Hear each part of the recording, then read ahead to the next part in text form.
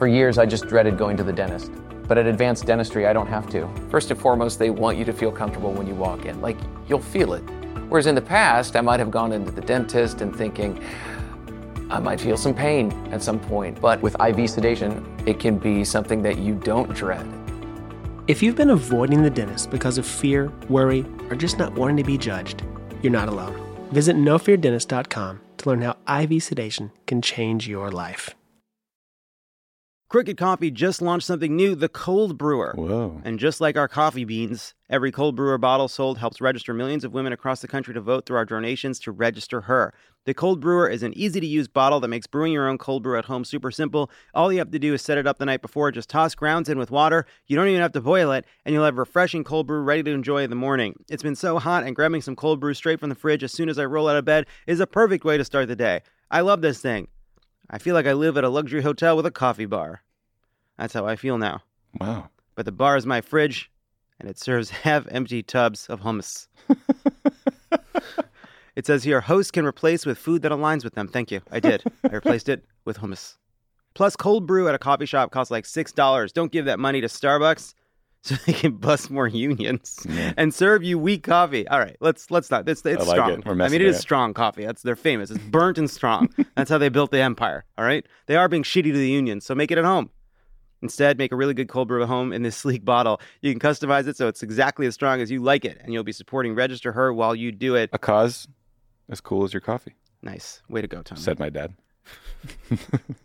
Crooked.com/coffee. Hey, maybe grab a bag of Crooked coffee while you're there, you know? Crooked.com/coffee. Mr. Chief Justice, may it please the court. It's an old joke, but when an arguing man argues against two beautiful ladies like this, they're going to have the last word. She spoke, not elegantly, but with unmistakable clarity. She said, I ask no favor for my sex. All I ask of our brethren is that they take their feet off our necks.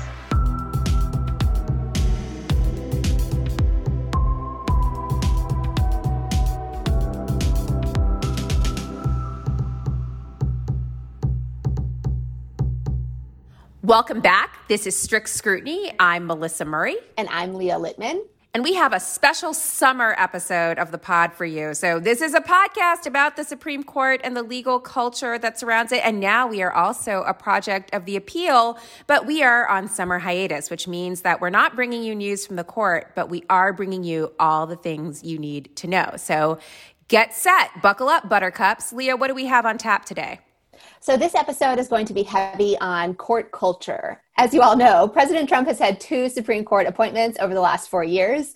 Technically, he really only had one vacancy to fill, but Mitch McConnell stole the second one from President Obama. We digress. That's a topic for another day. For the second appointment to replace Justice Kennedy, there were 3 people on what was called the shortlist. Now Justice Brett Kavanaugh, who ended up getting the nomination, Judge Ray Ketledge, another former Kennedy clerk who was on the U.S. Court of Appeals for the Sixth Circuit, and Judge Amy Coney Barrett on the U.S. Court of Appeals for the Seventh Circuit.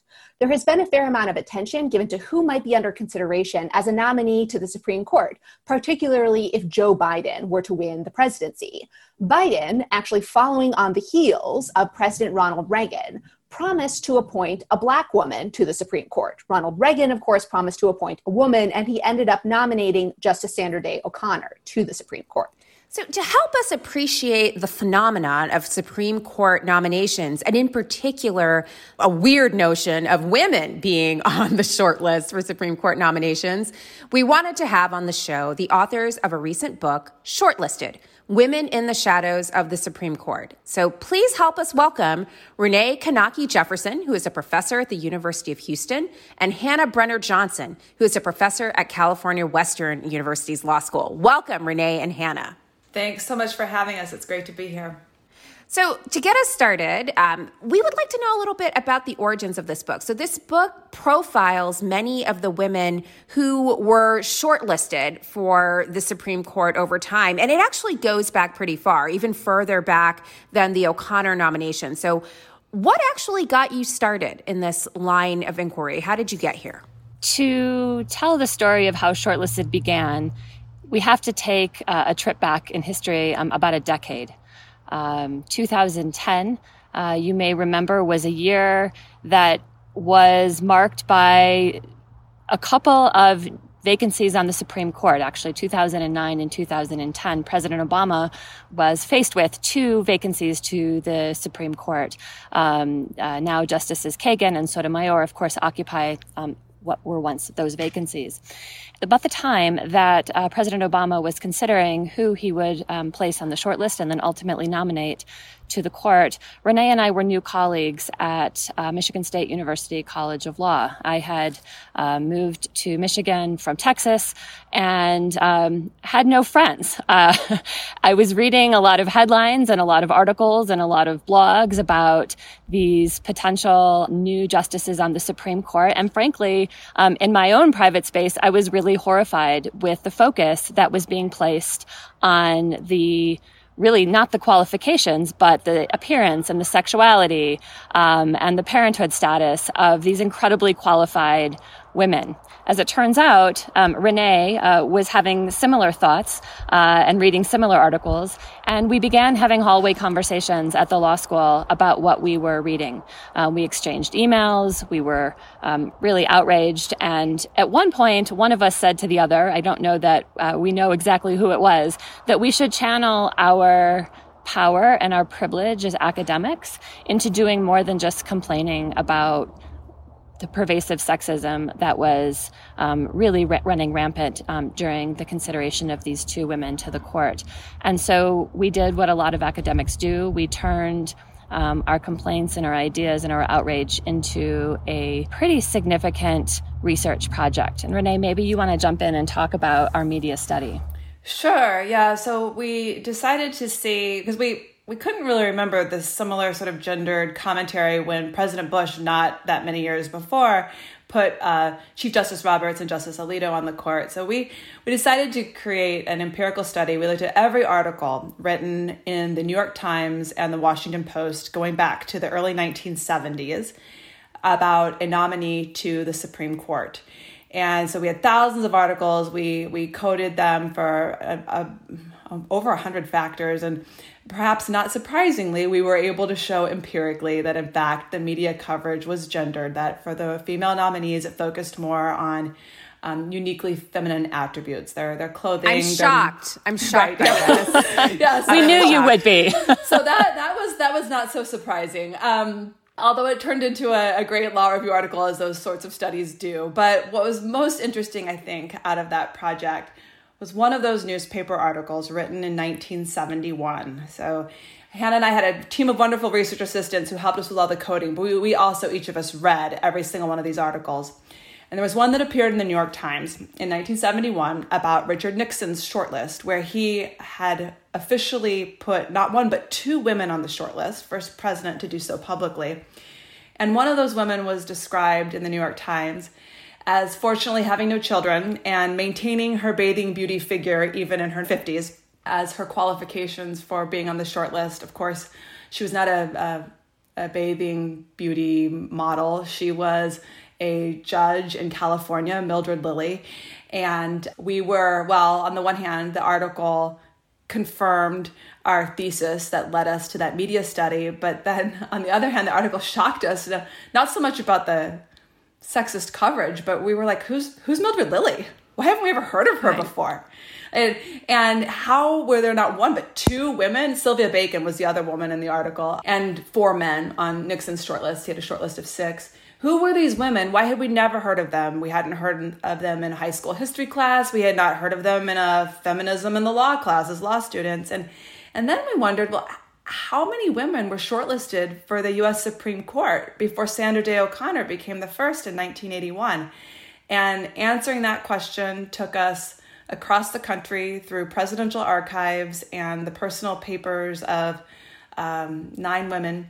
As it turns out, the answer is 9 women were officially shortlisted by presidents going all the way back to the 1930s before Sandra Day O'Connor finally became the first to make it off the shortlist and onto the Supreme Court. Wow. So, well, that's amazing.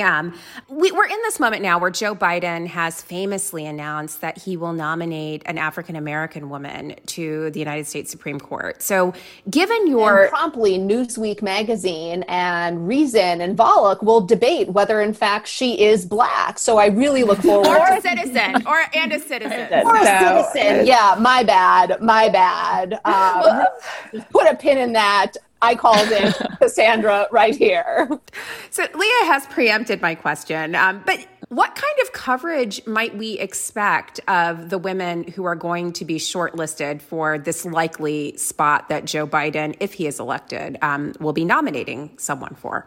You know, unfortunately, I think that we are in for, again, a rather sexist coverage of the women who are shortlisted and ultimately nominated. You know, we were, of course, shocked when we read about Mildred Lilly in the 1970s, but of course it was the 70s. And so perhaps, you know, that could be chalked up to the pervasive sexism that existed at that time. But I guess we wouldn't have expected that in 2009 and 2010, with these most recent nominations to the court, that the media would still be focusing on whether the women had children. You know, who would they bring to fancy dinners at the White House if they were single? Who wore it better when they both wore similar blue blazers to their Senate confirmation hearings? Characterize this as a Bachelor competition and ask who Joe Biden is going to give his rose to as they characterize the vice presidential election. Well, to be fair, I think the nomination of Neil Gorsuch did play out in Bachelor-esque fashion, so it doesn't have to be gendered. You're right. But I don't think that the media really did a lot to characterize it that way. The president had the other possible nominee drive down to Washington, D.C. to throw off the media trail. So a little more agency on that side. Could you say a little bit, maybe, and I think maybe the nomination of Justice Sotomayor is probably the best analog, but what will the intersection of race and gender look like in the coverage of whoever this nominee is in the event that Joe Biden is elected? Well, I have to think the coverage we're seeing right now of Kamala Harris is sort of a preview of how that will play out. One thing I really hope is that you rightly recognize that Biden is not the first president to campaign on shortlists. And of course, after Reagan campaigned on the promise of putting a woman on the Supreme Court, one thing that we were in some ways reminded of and then also sort of uncovered for the first time as we were doing a lot of archival research is that Reagan then went on to appoint hardly any women to the federal judiciary. So he really let that prominent role become a token. And I sure hope that if Biden becomes president, he doesn't just check the box with these two significant roles, but that he thinks very deeply and broadly about every appointment in not just his cabinet, but in who he charges within the administration to do these selection processes, that they should not just be thinking about diversity in the pool, but also making a commitment to diversity part of one's qualifications. So I want to come back to this phenomenon of using the shortlist or a nominee as kind of a way out of doing harder, more systemic work to address, gender or racial equity. But one thing that I noticed in the lead up to the vice presidential selection were a group of commentators and other women politicians launch a campaign that kind of became known as like, we have her back, or, I have her back. And so I guess what tips might you have to law students, professors, commentators, as they are thinking about discussing potential nominees to the Supreme Court and evaluating them in order to avoid some of the very gendered and racialized language that you identified for previous shortlisters? We have to tread cautiously when we're talking about these candidates. I think that focusing on qualifications is really important. There's a lot of backlash, of course, that comes from any assertion that a presidential candidate or other person in position of leadership or power is going to prioritize race or gender when they ultimately make a selection. And so I think it's really important that the qualifications are the focus. Certainly, when you look at the women who we profile in the book who have been shortlisted, it's almost impossible to argue with what they've done. They went to excellent law schools. They have impeccable legal careers. They engaged in exemplary public service. I mean, they embodied really, I think, in terms of the quality of their professional lives, what you would see in a candidate for the court. And so I think by keeping the conversation focused on those issues, I think perhaps we're more likely to avoid some of the pitfalls. I mean, we are so long past the point of the comment that, we'd appoint a woman or we'd appoint a person of color if only they were qualified. And yet that sentiment does seem to still pervade. Maybe it's perhaps not as explicit as it once was. That would be my advice. Renee, what do you think? Well, to give an anecdote from the book, the first half of the book is very much this untold history. I mean, these women's stories, they deserve to be told in their own right. Everybody should know who Mildred Lilly is and the other 8 women in our study. But the second half of the book tries to distill what we can learn from how they navigated their own professional trajectory. Of course, they weren't selected for the Supreme Court, but to get on the president's radar, they were selected over and over again in a world that was outwardly hostile to women, where there were not even, physical structures that would accommodate women, like appropriate bathroom facilities. So a lot of what they went through, for better or for worse, offers insight into how we can navigate the modern challenges that still remain. And one anecdote that we like to share that relates to this question, I think, comes from a woman who was shortlisted alongside O'Connor. So not surprisingly, Reagan puts together this shortlist of all women. And on it was a judge also from California, Joan Dempsey Klein. She's not selected for the seat. And I have to imagine that came with such a mix of emotions, to have to put yourself through that vetting process and then to learn that it's not you. And whatever she was feeling, she channeled that energy into becoming a champion for Sandra Day O'Connor. And she went and testified on her behalf before the Senate Judiciary Committee, both about her qualifications, but also about the unique concerns that she had for the woman who would be the first to sit on the Supreme Court. And so I think that it's important to be championing the qualifications, but it's also important to be reminding everyone that when someone is a first, that it comes with a lot of additional burdens and challenges and hurdles, and we should be supportive of that rather than adding to them. So with that in mind, you profile some really fantastic women who regrettably have been consigned to the backwater of history. So Florence Allen is absolutely amazing and stupendous. She's a judge on the Sixth Circuit, rises through the ranks of the judiciary in Ohio, and is shortlisted by Hoover, FDR, and Truman. So her name surfaces over and over again. You profile Mildred Lilly. What's really striking in all of these cases, like not only are these women eminently qualified, and they are shortlisted, but they also get gatekeeped in a way that's really, really troubling. So Florence Allen is as qualified as any of the men who eventually get the seat, if not more so, to the seat to which she aspired. But she's sort of kept out, likely because she is a woman.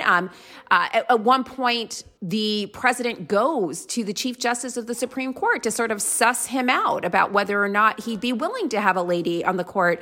And Fred Vinson is like, ooh, that's a step too far. So we actually have the court itself functioning as a gatekeeper, keeping women out. We see the ABA functioning as a gatekeeper, listing Cordelia Kennedy, for example, as qualified, even though a man with comparable qualifications is rated as very qualified. They said that Mildred Lilly was not qualified. And Nixon didn't even submit his other shortlisted candidate. Yeah. to the ABA after they returned her as unqualified. We see shades of this today. I mean, like, there's lots of discussion about the role of the ABA in judicial nominations more generally, but to this question of men gatekeeping, is that something that you can expect to see today or going forward as more and more women sort of knock on the glass ceiling and ask to be admitted? Yeah, I think we see it not just on the Supreme Court either. I mean, that happens to be the lens that we are exposing this through. But I don't think that it's an unfamiliar situation for any woman moving through professional life in law or beyond. The shortlist itself has that same kind of gatekeeping effect you're talking about, where the creator of the shortlist can hold themselves out as being a champion of diversity and equality by showing this beautiful shortlist of women and minorities on it. And yes, we gave them thorough consideration, but we know that the selection process is compromised along the way because women and minority women are not reflected in numbers that they should be in terms of how they're entering the profession at this point. So the shortlist itself is used that way. Nixon was the worst offender, by the way. I mean, we've listened back to all of his Oval Office tapes, and he would say things like, I don't even think women should be allowed to vote.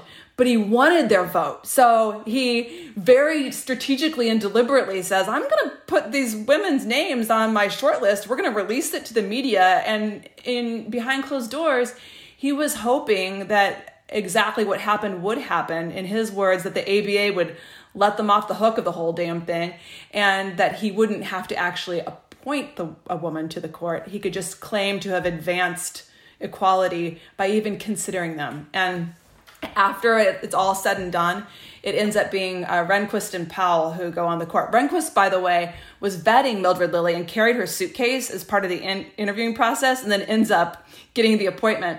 That's not the first time that happens, too. That happens quite a bit, as it turns out. But very much the idea that the shortlist is used in this political calculating way, so much so that at the end of all that, after the two men get confirmed, Nixon goes and delivers a speech to a group of women at a ladies' luncheon. And he wants to be praised and lauded for the very fact that at least this time we considered women. And ladies, at some point, there will be a female justice someday, he says. So I want to build on that real quickly, because we get a question really frequently, especially from our male colleagues and male lawyers, like what can they do? And so to the extent that men do still sit in the position of being gatekeepers, I think that recognizing that power and perhaps taking a page out of the playbook of Judge Klein, who recalled an epiphany that she had when she was working in the Attorney General's office in California. She was just observing all of this rampant sexism, and she made a commitment to herself that she would devote time every single day of her life to eliminate discrimination against women. And so I think that making a commitment like that, that's a commitment we can all make, but certainly those people who occupy the positions of power in our world would do us an incredible favor by working toward that end. And just to expand on that really quickly, because part of what I loved about the historical half of the book, the first half, was some of the anecdotes that they provided that really exemplified this phenomenon of both positive gatekeeping and negative gatekeeping. So for example, one of John F. Kennedy's shortlisted Supreme Court nominees, Soya Menchikoff, she made her way onto the shortlist because she was a classmate of the person who happened to be the Assistant Attorney General in the Office of Legal Counsel while she was at University of Chicago. Actually, they were both faculty together. They were both law professors there, which is this sort of interesting foreshadowing, right? Because Justice Kagan and President Obama both were on faculty together at the University of Chicago. So very interesting how that gatekeeping role works. Yeah. And so just recognizing that when you happen to be in a position of choosing to elevate someone, and yes, you can only elevate, one or two people, but if you're only elevating, the one or two, guys who are part of your guys poker club, right, that's going to be a problem. And then second is the degree to which superficially, facially neutral rules can be used as gatekeeping mechanisms to keep women out. So, in the case of Florence Allen, Melissa already mentioned that Vincent and the other brethren, voiced some discomfort with having her on the court. And they did so, in part based on openly sexist tropes, but in part based on, well, we don't know what that would do for collegiality at the court or just how the court would work. And so that was, I think like a good indication about some of these kind of like malleable concepts that can just be used to keep out people who don't traditionally occupy roles of power. And then, the other example that really struck me was, you mentioned Nixon being one of the worst offenders. One of the conversations that you mentioned Nixon having with his Attorney General Mitchell on an interview was a discussion about Mildred Lilly, where Mitchell said something like, people will see that she's not one of these frigid bitches. And then Nixon was like, yeah, I know the terrible ones. And so just the different standards that women have to hold themselves to in order to appear sufficiently pleasing and non-threatening, but also sufficiently qualified. Again, there is just like a lot of rich historical examples of that in the book. The book is literally filled with amazing examples of casual sexism and racism, which seems like a world away, but it probably isn't that far away. But to the point of gatekeeping, Leah mentioned the example of Nick Katzenbach recommending Soya Menchikov as the potential nominee. And that was an example of positive gatekeeping. But it's also negative in a way, too, because that's also a kind of form of network affiliation that sort of brings in certain people, but also excludes in a lot of ways. And to that point, of the 9 women who are shortlisted and profiled in the book, only one is a minority, and that's Amalia Kearse of the Second Circuit, who is ridiculously well qualified, winds up being considered multiple times, once even as the candidate who would replace Clarence Thomas if his nomination actually tanked, which it did not. And so much so that one of her colleagues on the Second Circuit actually writes a letter to the New York Times, big upping her chances and actually dooming his own later. But she never makes it on. And, we don't hear her name talked about in the same way. So can you say a little bit about just sort of who is in these networks at this time, and is it really different today? I mean, if we weren't having a presidential nominee say that he is explicitly considering a woman of color, would women of color be on this short list going forward? I fear the answer to that is no. We had no idea what we would find when we set out to see who before O'Connor was shortlisted, what women. But when we realized of our 9 that only one was a minority woman, it felt very representative to us of the additional burdens and challenges that minority women still face today in pursuing positions of leadership and power. And so then that led us to think about, well, how does Judge Kearse, of course she's eminently qualified, but how does she get through those? Yes, of course. Of course. And so how does she get through, what's her gatekeeping mechanism? And you know what it is? It was not one of those private pathways, personal connections. It was a structural change that President Carter, who never had the opportunity to put a woman or anyone on the Supreme Court, or he would have, and it likely would have been Shirley Hufstedler, who was his Secretary of Education. But what he did do, when he came into his presidency, pretty quickly he realized how much lack of diversity there was in the federal judiciary, and he set to remedy it. He issued an executive order. He created judicial commissions, a dozen around the country. Each of the commissions had to be diverse in makeup, include women and minorities. The commissions were charged with vetting judicial applicants for district courts and courts of appeals that were themselves diverse, so women and minorities. And importantly, I think this might be the most important thing, among the qualifications, interview questions went to the candidate's commitment to diversity. So it's not just that you are diverse, so we can sort of check the statistical box, but what is your commitment to diversity? Judge Kearse initially sat on one of those commissions, and then she's ultimately selected by one of those commissions to go to the Second Circuit, and that's how she ends up there. But for that structural change, I don't know that she would have ended up in the judgeship. And absent that kind of structural change going forward, we will continue to rely on what we're seeing now, which is someone who's in the position of being able to make the selection, committing, at least in that moment. One way to make sure a woman or a woman of color makes it off the short list is to have a slate that's only women or only women of color. But that's not what we're advocating for at all in the book, and it's not what we think brings sustainable change. I think sustainable change requires structural improvements like the example from the Carter administration. Yeah, and just to build off of that, something that we've seen recently is reports on commissions that have been used in kind of present day. So, the Democrats are in part, facing criticism because they've relied on commissions that are overwhelmingly prosecutors and big corporate lawyers. And so the Center for American Progress, released a report that perhaps unsurprisingly, when you have commissions made up primarily of those kinds of lawyers, who is getting selected as federal judges? Well, it is big firm lawyers and federal prosecutors. This is not surprising. But so having that kind of structural change that empowers decision-making at every level, not just when you have one person who happens to be in the room to be able to say, well, I want that person to be a judge. You need to kind of diffuse decision-making authority, but ensure that that decision-making authority is exercised in equitable ways. And, reforming the commissions might be one way to do that. I think it's also worth noting that although the Carter commissions yielded really positive results. Kearse is just but one example of the women who were put onto the federal courts under his presidency.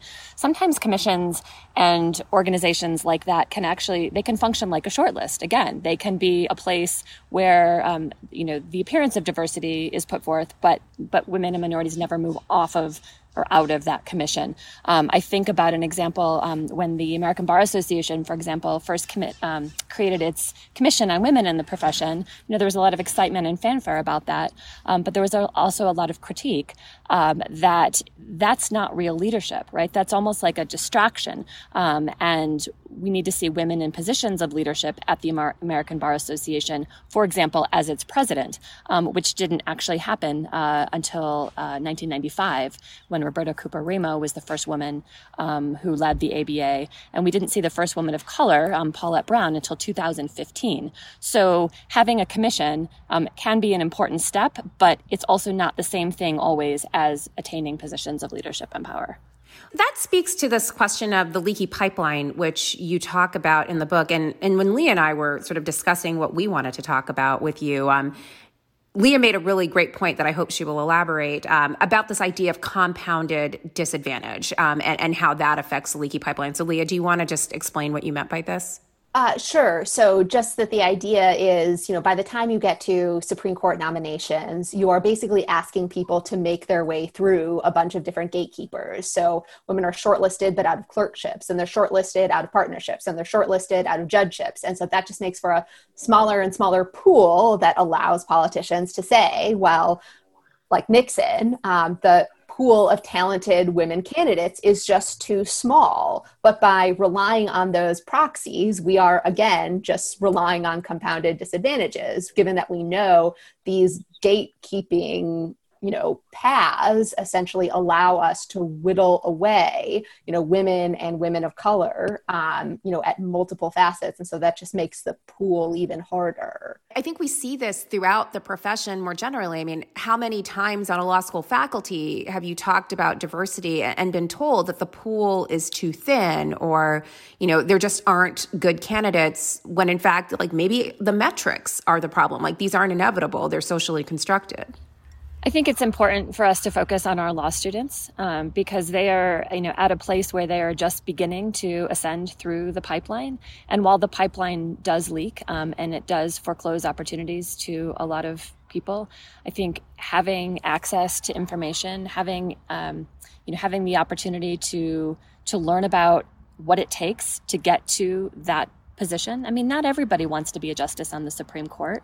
Leadership and power looks really different for all of us, but it shouldn't be the case that women and minorities can't get there because they haven't had access or the doors have been closed.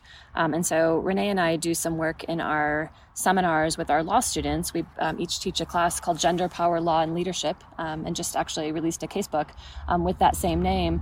One of the shortcomings of the class that we feel and is reflected by our students, though, is that we only reach that small cohort of students who self-select into that course. And a lot of the material that we cover, I think, would be of incredible benefit to the entire law school student body. Strict Scrutiny is brought to you by Americans United for Separation of Church and State. Missouri legislators said the quiet part out loud with their total abortion ban. Quote, Almighty God is the author of life, end quote. They also said, quote, God doesn't give us a choice in this area. He is the creator of life. Plus, quote, from the biblical side of it, life does occur at the point of conception, end quote. Religious extremists are forcing all of us to live by their beliefs, as in the Alabama IVF case. Americans United for Separation of Church and State exists to stop this kind of abuse. On the eve of the 50th anniversary of Roe, Americans United and their allies sued Missouri, representing 14 clergy from 7 different denominations. AU's lawsuit challenges Missouri's abortion bans as a violation of the separation of church and state. AU's guiding light is freedom without favor, equality without exception. AU works with partners on all sides of the aisle, of all religions and none, to ensure the wall between church and state stands strong for all. Keep up with this ongoing case at au.org. Buying a Master Mechanics tool set usually means high prices, higher interest rates, and who knows how many years of monthly payments.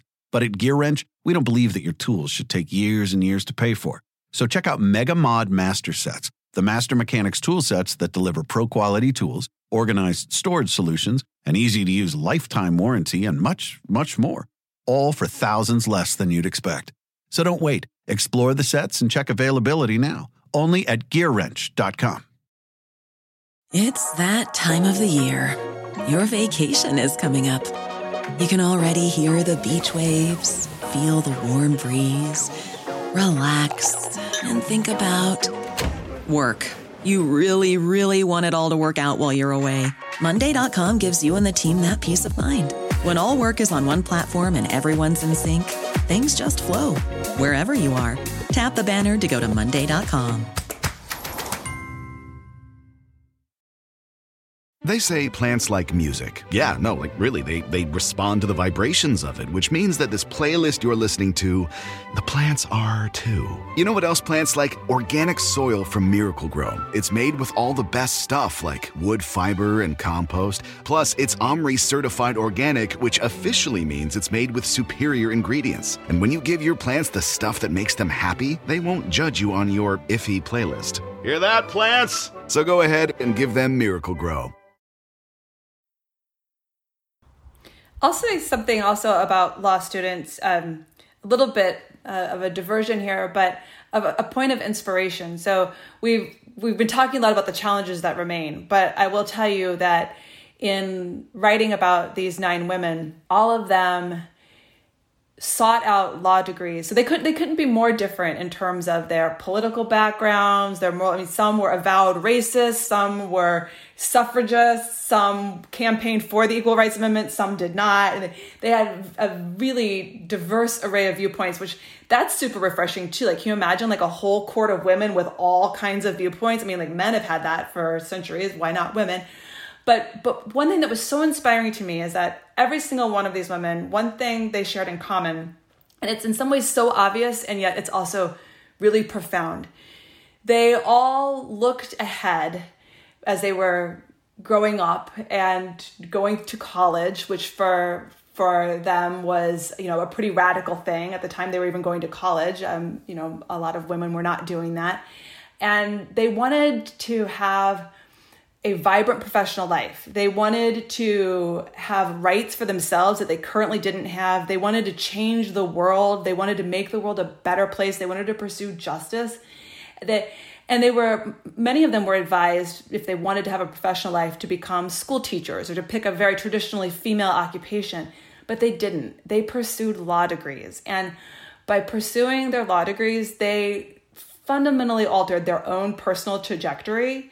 And they also changed literally the face of professional life for women in this country. More than one of the women were responsible for getting bathrooms in courthouses. So physical, literal change like that, but also just in terms of what we can envision for ourselves, what my daughter, what Hannah's daughter, can envision that they want to be when they grow up. And all of these women did that by obtaining law degrees. And at a time where sometimes I'm asked, like, what's the value of a law degree? I'm like, well, you know what? If you're a woman in this country, go get your law degree, because it I think continues to be a really valuable way, not only to navigate your own professional trajectory, but also to have profound impact. That's so great. Just because my role on this show is consistently the pessimist, I did just want to note Fair enough. Too small things. Melissa, I didn't mean to unfairly seize that role from you. We oftentimes play it in tandem with one another.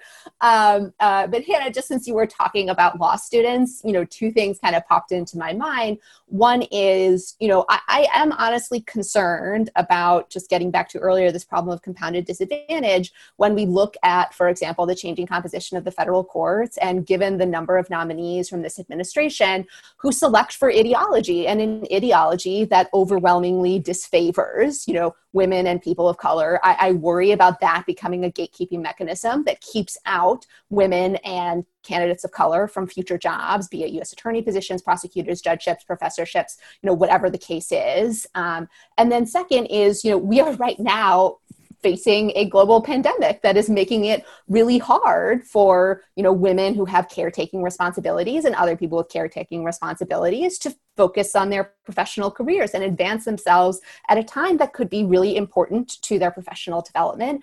And I just, again, worry that whenever we kind of throw up these obstacles, they overwhelmingly operate to the detriment of some groups relative to others. So even if, I want to believe that law students, that's the group to focus on, that's, part of it. But it is actually really concerning to have watched such a dramatic change in the federal courts over the last 3 years. Carter, I think, did a yeoman's job of diversifying the judiciary, for which I think he does not get the kind of credit he deserves, commission or no. And you saw advances under the Obama administration, the Clinton administration, maybe not as much as Carter, but certainly advances. And then we've really done a complete 180, very few women nominated over the last 4 years, very few people of color. I think only Asian Americans it's the one minority group that's actually seen advances in the judiciary under the Trump administration. And one of the points that made this hit home for me in your book was, I think you noted that Bernita Shelton, who was a district court judge in Washington, D.C., she actually selected women as clerks. And this was enormous because, we all know the story about Ruth Bader Ginsburg not being able to get a clerkship until Jerry Gunther goes to bat for her and promises that he will never send another Columbia clerk to her judge if he doesn't pick her as a clerk. But she's actually picking, Bernita Shelton Matthews is actually picking women to be her clerks. And some of these clerks go on to become high-powered lawyers and judges, and they in turn likely pick women. So including Sylvia Bacon, one of the women on Sylvia Shortlist. Yeah. Yes. So it feels like we're losing, in losing this diversity on the federal bench, we're losing these opportunities for women to get into the pipeline. And we're actually not just creating a leakier pipeline, but it's almost like there's a deluge in the pipeline because of the way we've completely transformed the courts. I share your pessimism and concern. And I think that this isn't just a problem we're experiencing in 2020. We're going to see the fallout from this in the decades that follow. So, yeah, I agree with Renee, and I do think that the law degree is powerful, but I also think we are facing some pretty significant systemic challenges. I won't say they're unprecedented, but, who knew we were going to have a pandemic and what the impact of that was going to be? Yeah. So can I point to another part of the book that I thought was really awesome? You do such a great job of bringing these women to life. And one of the things that was really striking was these women have very colorful lives outside of the office. Yes, they do. And the media likes to report on it. Like Soya Menchikoff, her penchant for lace lingerie and how much money she would spend on alcohol and cigarettes in the life of a young lawyer in New York. Yes. Soya Menchikoff was living her best life. Big Soya Menchikoff sure. After this book, just to be clear. Soya Menchikoff eventually became the dean of the University of Miami Law School. But before she did that, she was a student at the University of Chicago.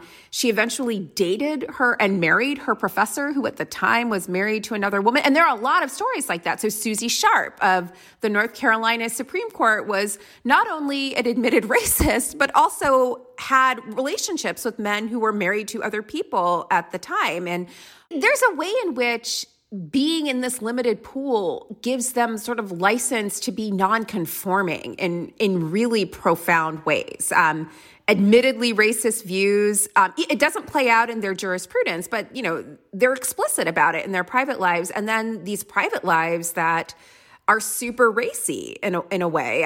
That's sort of not typical for what we see today. They had a lot of license. Yeah, or maybe it's also just not typical in what so this was, one of the challenges of writing this book is that, like, on the one hand, we could have just done all the juicy stuff and it would have just been like this kind of, salacious airport read. I don't know. And how do we also give it the historical treatment we wanted to? We were two academics writing in a very new way for us. And so we tried to kind of insert a little bit of everything, even our own stories too. But one thing that was really important to us is that we did not want to tell these women's stories without telling the whole story about them.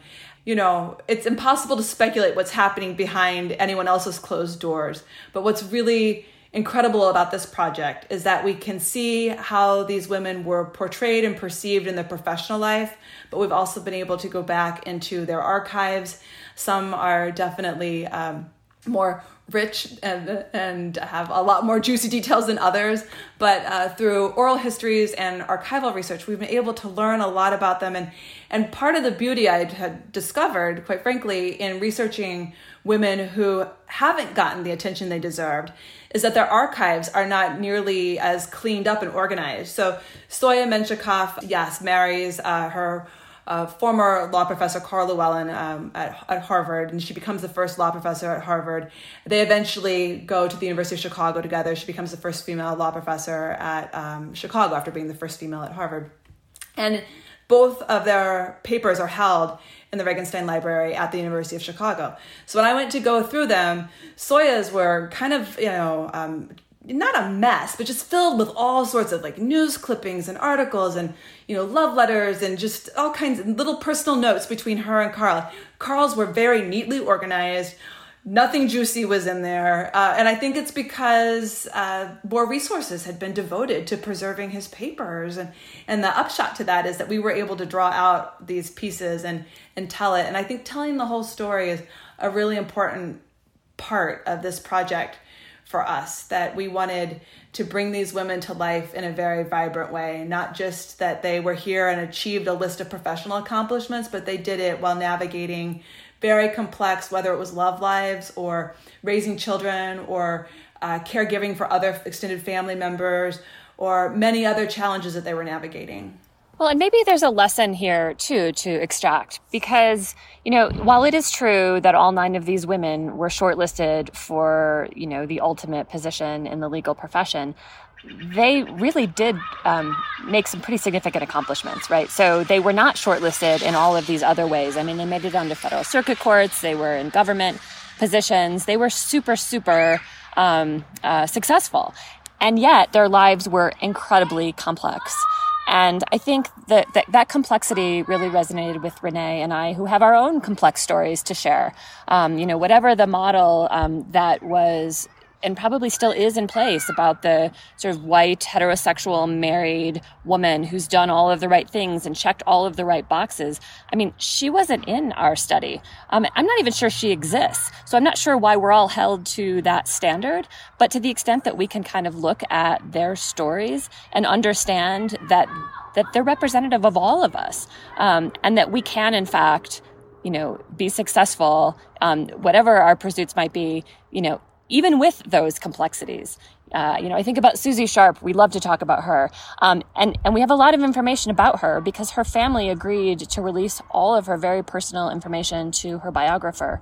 And those records included love letters and journals. Some of the juicy details, even include her jotting down the number of the hotel room where she would meet the men that she was seeing.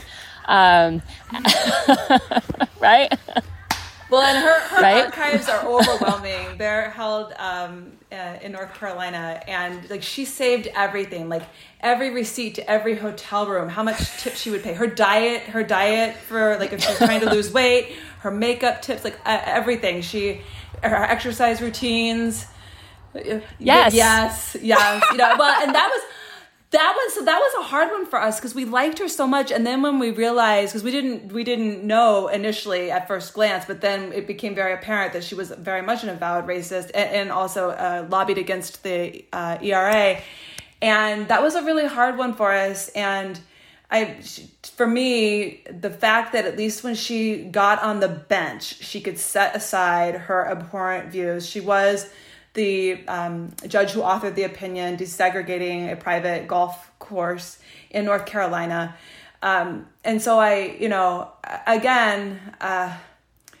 men have had every perspective under the sun represented in positions of leadership and power, and women should too. And to the extent they are views like that and they are in positions like that, I hope that they can at least follow the Susie Sharp model of not acting on them in that role. So that was a tough one. I mean, there were times where we were inspired by these women, and there were times where they made us sad. They broke our hearts a little bit. And discovering that about Susie Sharp definitely did. Another one of the women profiled is Carla Hills, who was, I think if anyone was going to sort of have the kind of model life that you expect to find, it was Carla Hills. I mean, she's part of a DC power couple. Her husband is Roderick Hills Sr. He's the commissioner of the SEC, while she occupies various cabinet level positions I think she's in the Ford administration.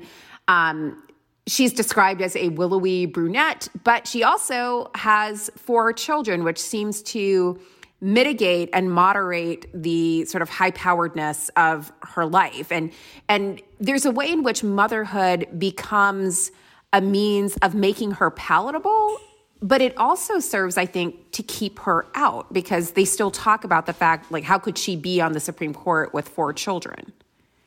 And it's an interesting contrast because, as you mentioned, there's so much discussion later of Justice Sotomayor and Justice Kagan not having children, but we actually really haven't talked about how motherhood is both a penalty and maybe also a boon in thinking about some of these different considerations. Well, and this goes to the tokenism phenomenon too, right? So Sandra Day O'Connor, who absolutely deserved to be the first female Supreme Court justice, eminently qualified, was a phenomenal justice, so I don't want to diminish her legacy in any way, but she becomes the model of this must be what a female Supreme Court justice is and does and looks like. She should have 2 children. She should serve a salmon mousse casserole when she's being interviewed for the position, like days after having a hysterectomy. Like she should be the consummate housewife and entertainer while interviewing for the most elite legal position in the country. And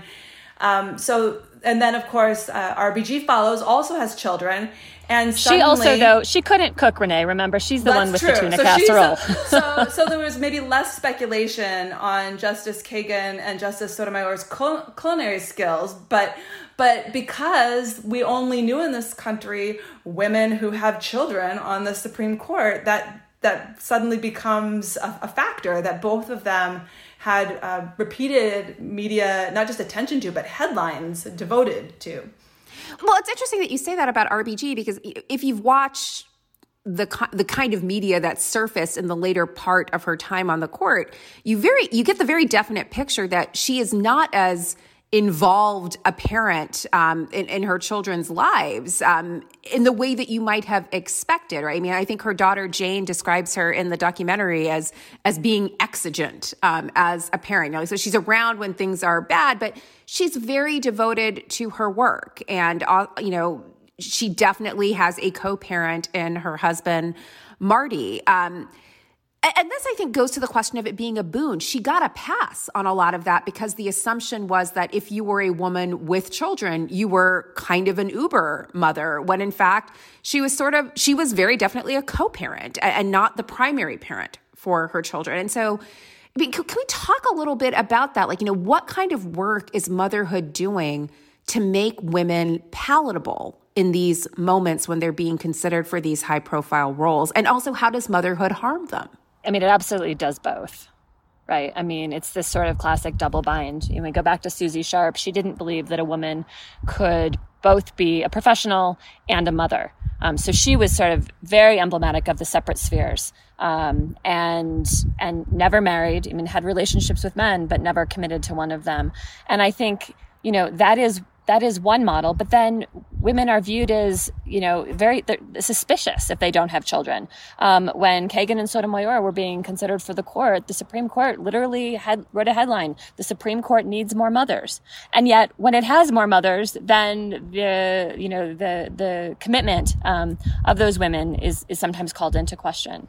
And I think that the difference, for men, parenting, to the extent it's mentioned, is typically a plus. And at least what we found in our media study, I can say, to the extent it was mentioned, it was like, describing, a male nominee being the debate coach for his son's, debate team. So talking about parenting, but under the umbrella of what would be typical qualifications for a judge, like, someone who's an excellent debater, not how holding them back in a negative way, in any sort of way.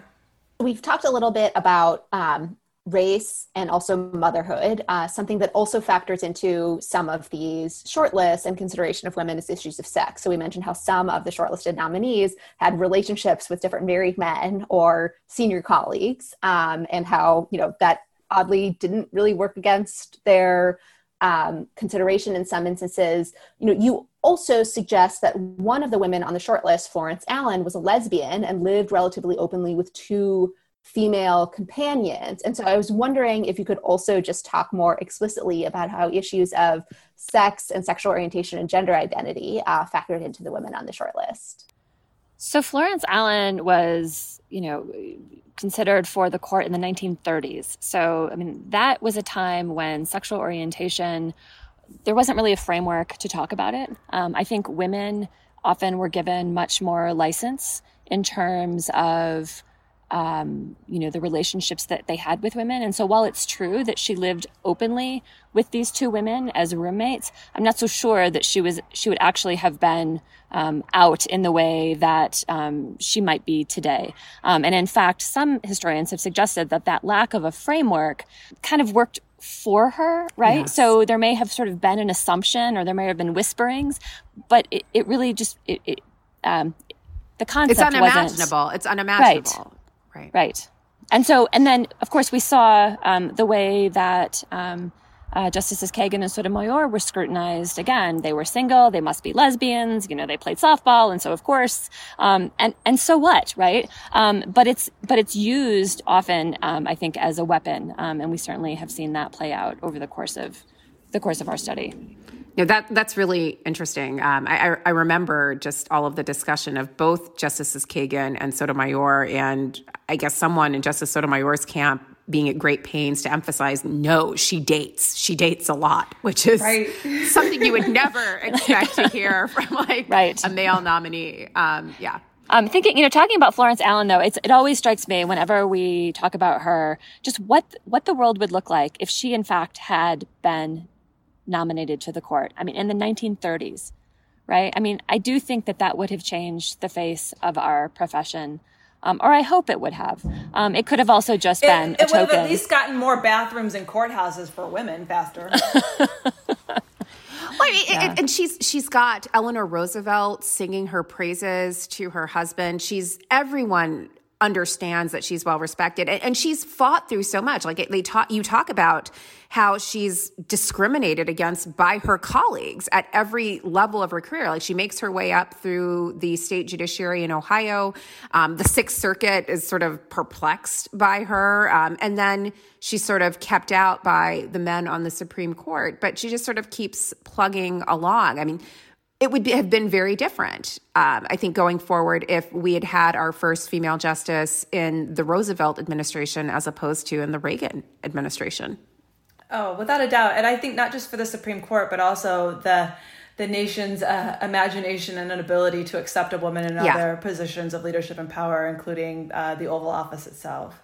we've often heard attributed to Justice Ginsburg this idea that, when will there be enough women on the court? And, she has famously said, when there are 9. She's not the first person to make that kind of nod to numerosity. Cornelia Kennedy, who was also a judge on the Sixth Circuit, apparently said, when asked about whether there should be a woman on the court, she said, I think there should be women, in plural, on the Supreme Court.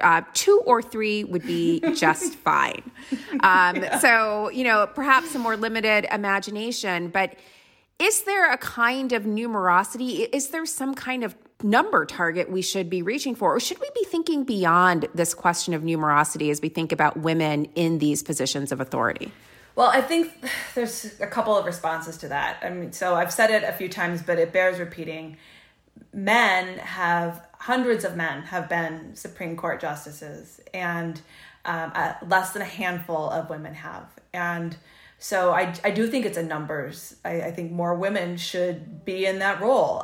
It would take a very long time of an all-female court to make it totally equal over history, but we could certainly do more than we have now. I think it's equally important to have justices or leaders who are committed to equal rights and opportunities for everyone. And so I think it is about numbers, but it's also about who is in that position that will help create those structural changes that we've talked about. So not just the one-off promise, a campaign pledge. And I don't mean to diminish what Joe Biden has done, because I think that they are important promises and it is a step forward. But I think it's the real structural improvements, structural changes that need to take place for us to see meaningful diversity in positions of leadership and power, and a path to them that doesn't impose the kinds of additional burdens and hurdles that we saw in the lives of our shortlisted sisters, as we like to call them, and that, I'm sure all 4 of us have experienced in ways, and any woman listening to this, I think, would agree with, and anyone who has supported a woman in trying to pursue those professional pathways. It's not just women who are affected, all of us are, men and women alike, when the structural setup impedes equal pursuit of leadership and power. Yeah, I think I'm not willing to commit to a number. I think plural is fine, but I think that we've only had 4 is just it's problematic for so many reasons. I think even with only 4 women serving on the court, we fall into the trap of essentialism. We tokenize these women. I'm pleased that we are starting to move the conversation beyond just thinking about women as representative of white women. And I think that Joe Biden's pledge to put a Black woman or a woman of color on the court is a step in the right direction. We have obviously our ideological preferences, but that's not really what we're advocating for here. We want to see a range of perspectives. All of us bring so much to the table, and when you've only had 1 or 2 or 3 or 4, that range is really, really limited. So I want more. And I'll leave it at that. That's a great place to leave it, wanting more. The book is called Shortlisted, Women in the Shadows of the Supreme Court, and it is written by Renee Kanaki Jefferson, a professor at the University of Houston, and Hannah Brenner Johnson, a professor at California Western University School of Law. Thank you so much for this rollicking conversation. There are so many lessons for all of us in this book, so thank you for sharing it with us today. Thanks for having us. It's been so much fun to talk with you. Thanks for having us. Thank you for joining us, and thank you to our producer, Melody Rowell. Thanks to Eddie Cooper, who makes our music, and thanks to all of you for listening. If you'd like to support the show, you can get some Strict Scrutiny swag at strictscrutinypodcast.com, or you can sign up to become a Glow supporter at glow.fm/Strict Scrutiny. Thanks, everyone.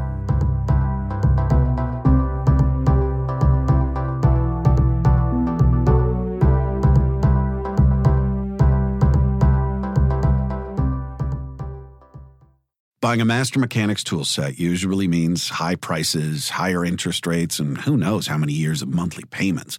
But at GearWrench, we don't believe that your tools should take years and years to pay for. So check out Mega Mod Master Sets, the Master Mechanics tool sets that deliver pro-quality tools, organized storage solutions, an easy-to-use lifetime warranty, and much, much more.